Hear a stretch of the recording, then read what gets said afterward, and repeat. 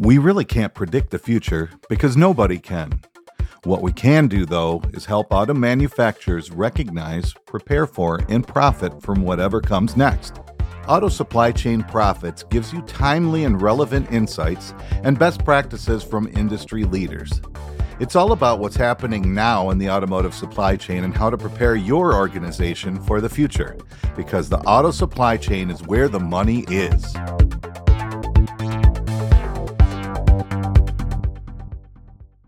Hello and welcome to another episode of Auto Supply Chain Profits. In this special two-part series, we'll be going deep into the auto supply chain with none other than Gary Vasilash.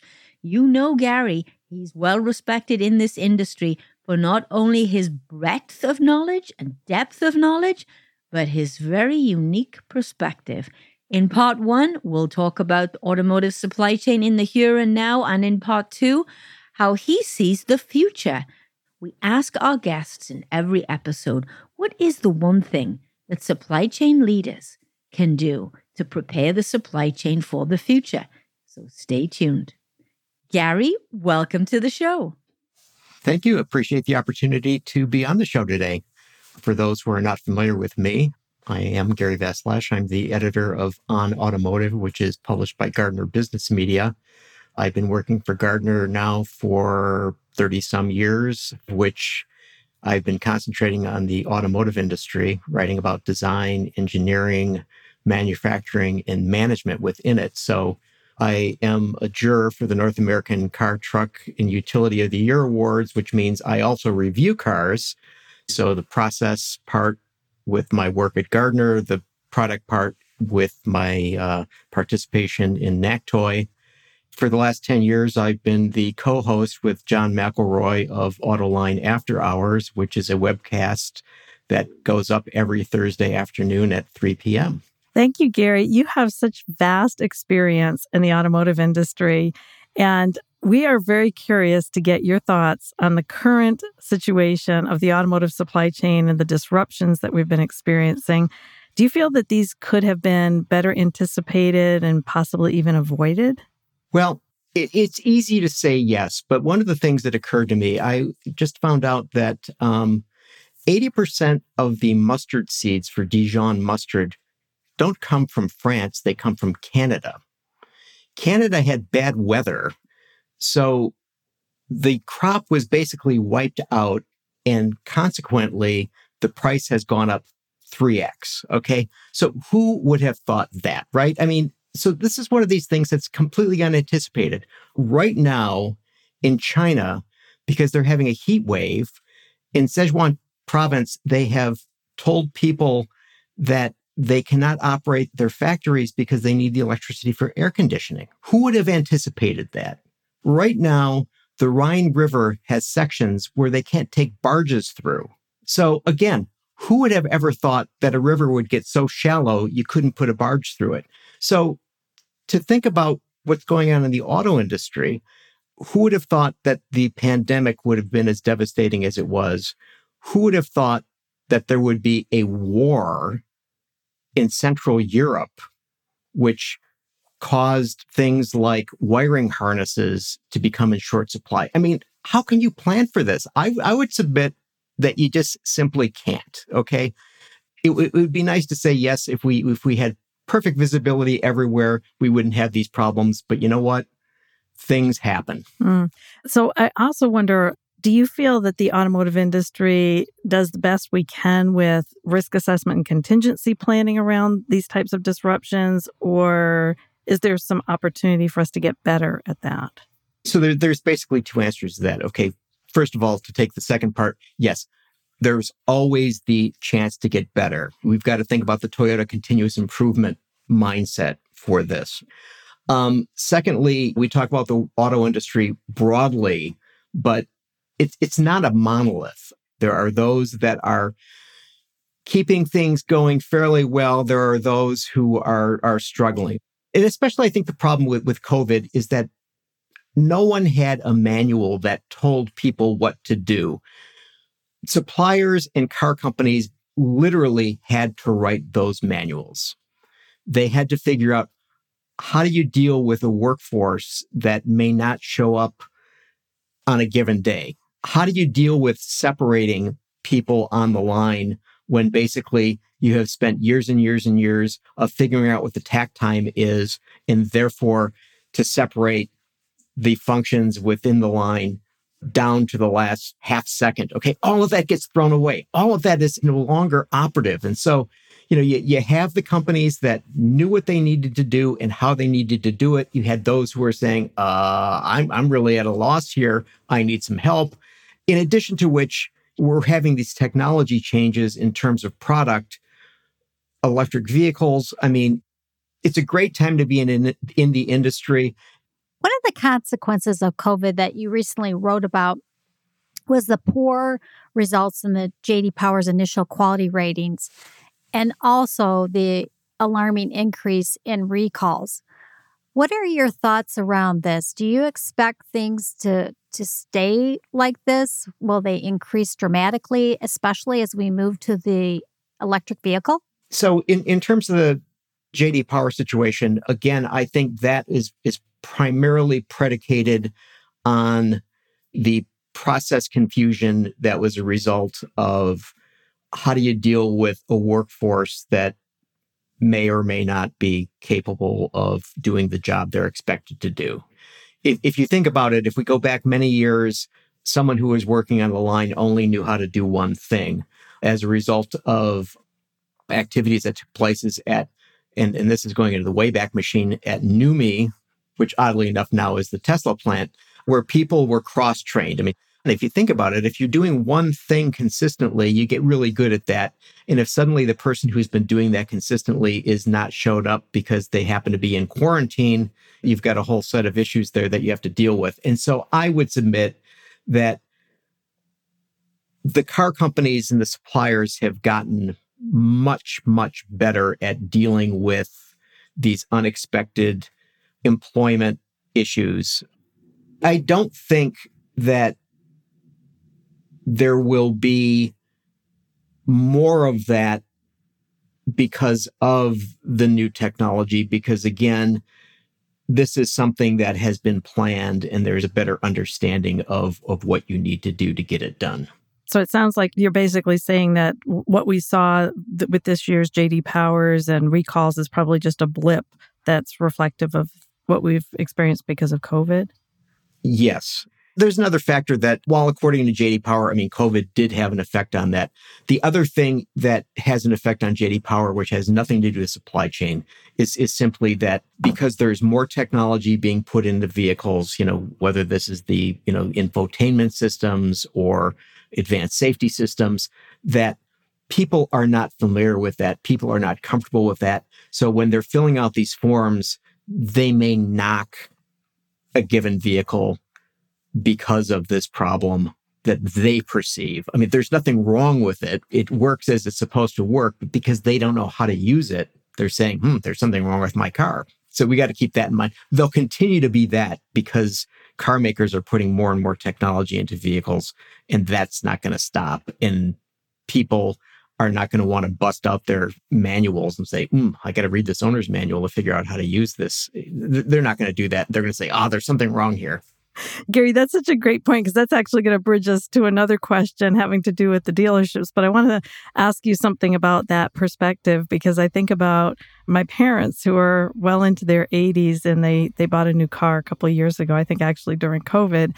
And they're baffled about the technology. And I said, well, didn't the dealership or somebody kind of explain, and there's videos on YouTube and that, what is the obligation of the manufacturers to really make sure that the public, the consumers, understand this new technology? Well, I guess that becomes an issue of granularity in terms of saying, do they need to tell you how to turn on your radio? Or do they need to tell you how to charge your vehicle? So I would say that the former, they're probably not going to get involved to that degree. In terms of the latter, we've seen General Motors recently announced that they have set up a system whereby people can go online and ask questions, and they'll be shown how to plug their car in for getting electricity, how to operate things. Yeah, I saw that GM had put out that service that I think they just launched it about a week or two ago. And I think that's phenomenal. That's really taking leadership or stewardship of bringing the consumer along with us on this new technology road, which is so essential. Right, because they're basically saying, EVs for everyone. Early adopters are going to suffer and they're going to figure this stuff out. They're going to do what they need to do to get it done. For the ordinary person buying a vehicle, it's just like, this is too much. I just want to get in and drive. Exactly, yeah. So along the lines of what's happening at the dealerships, one of the other lingering issues that it was exacerbated, I would say, by COVID, but definitely existed long before COVID hit us, is this issue with service parts availability. And I remember it was probably just before COVID, there was a piece in the Detroit News about somebody whose Cadillac was tied up in the dealership for 8 months because they couldn't get a component to repair the vehicle. So we talk about service parts and making sure that our automotive manufacturers are really planning well for these service parts as part of our 24 essential supply chain processes. What are your thoughts in terms of the tail of service parts for internal combustion engines? How long will that tail extend? And will there be service parts available for these ICE vehicles as EV is really coming on hot? We're getting a lot of EVs out there. Well, there's a requirement that OEMs have spare parts for 10 years. Okay, so from today, 10 years, from tomorrow, 10 years. And this will go on until that particular product goes out of production. And then it's 10 years from that. I don't think that there's going to be a concern in terms of spare parts availability for people who are going to want to hold on to their internal combustion engines as long as they possibly can. Because then, you think about it, if there is a demand and it's year 11, the aftermarket's going to take care of that. Okay, so we will not be an original equipment manufactured part. It will be the aftermarket doing that. But yes, at some point, those things are going to go away. But that point, I think, is further in the future than many people think. Yeah, and I think that that's really key what you're mentioning there, because there is so much anxiety about the shift to EV and what's going to happen to all of the suppliers, especially down tier, that are supporting the internal combustion engine supply chain. And they still have some time, yeah? Some time, but I wouldn't say a whole lot. If you're a supplier and what you're doing is making parts for internal combustion engines, you've got to start thinking about what your strategy is going to be going forward. And that strategy may be an exit strategy. As you had mentioned in one of your recent articles, that a lot of the suppliers are going to go away. They're not going to be necessary in the EV. What recommendations would you give to OEMs and even tier ones on how you manage this shift with the supply base? Well, I think one of the things that we're going to be seeing more of, especially as the car companies begin to make more electric vehicles rather than ICE vehicles, is that there's going to be an increase in vertical integration, meaning that the OEMs are going to do what they used to do once upon a time, and that is they're making more of the things in-house and not be as reliant on suppliers as they became when they decided, might be easier and cheaper to get it done by someone else. So I think what we're going to be seeing is that when you get to tier 2 and tier 3, some of them are going to be absolutely essential. They're not going to go away. We like to think about big things, and we don't like to think about little things. And there are lots of springs and fasteners that go into a car, okay? These are not tier 1, tier 2 sorts of things necessarily, but you know what? You can't make a car, you can't make any kind of car without them, right? So you're always going to need those. But if we take a look at other large things, seats, for example, once upon a time, every OEM made their own seats. Then they said, oh, no, we're going to outsource this to everyone. Now they're seeing Tesla, for example, saying, well, yeah, sure, we'll make seats. And you're beginning to see traditional OEMs say, maybe that's not a bad idea. And they're bringing that stuff back in. So what you're going to be seeing here is not necessarily a balance of the tier suppliers as much as OEMs taking a look at and saying, okay, what is it reasonable for us to be making? And what that may be in 2022 going forward to 2030 is going to be a whole lot different than it was in 2021 going back to 2010. Okay, it's a different game. So there is certainly an awareness that they need to keep their eye on the outsourced part and the insourced part, which is a big change. Yeah, I have a question along those lines because we're definitely seeing the automotive OEMs moving back towards a vertical integration. I remember early in my career with General Motors, we used to joke that we would mine the ore, smelt the ore, cast the block, machine the block, like it was a complete supply chain. And especially with EV, we're seeing that kind of moving back in that direction. Is this insourcing going to look a lot like back in the early days of the automotive industry, or is it a different kind of insourcing, a different kind of vertical integration? I think the only difference is the difference in terms of what the inputs are. You notice that there's a lot of discussion now about getting minerals. When did car companies ever worry about minerals? Car companies worried about whether they're going to get the iron ore. They worried about whether they're going to get the aluminum. But did they ever think about lithium and nickel and things like that? I mean, okay, so different inputs, they want to have control over that. You were mentioning, the early days of General Motors. I mean, go back to the Rouge plant. Henry Ford was having trees cut down in northern Michigan so they would have the means by which they could smelt the iron ore, which was being mined in the Upper Peninsula of Michigan.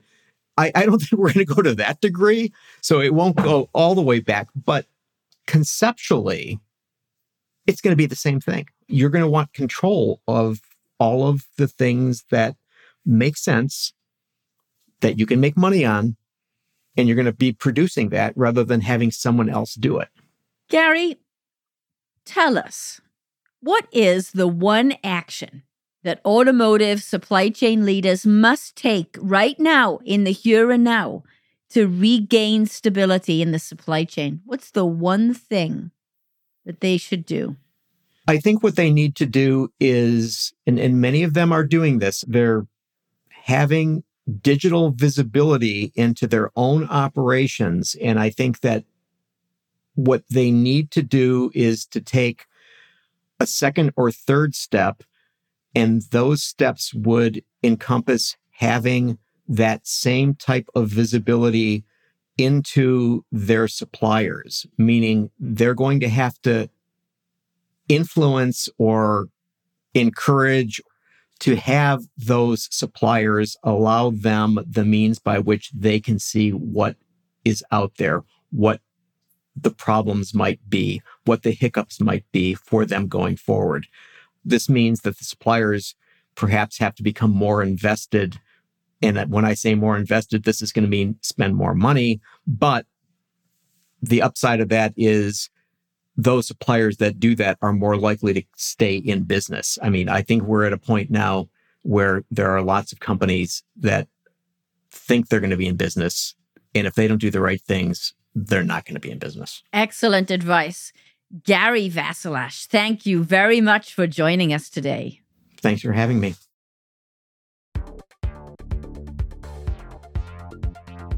Are you ready to find the money in your supply chain? Visit www.autosupplychainprofits.com to learn how, or click the link in the show notes below.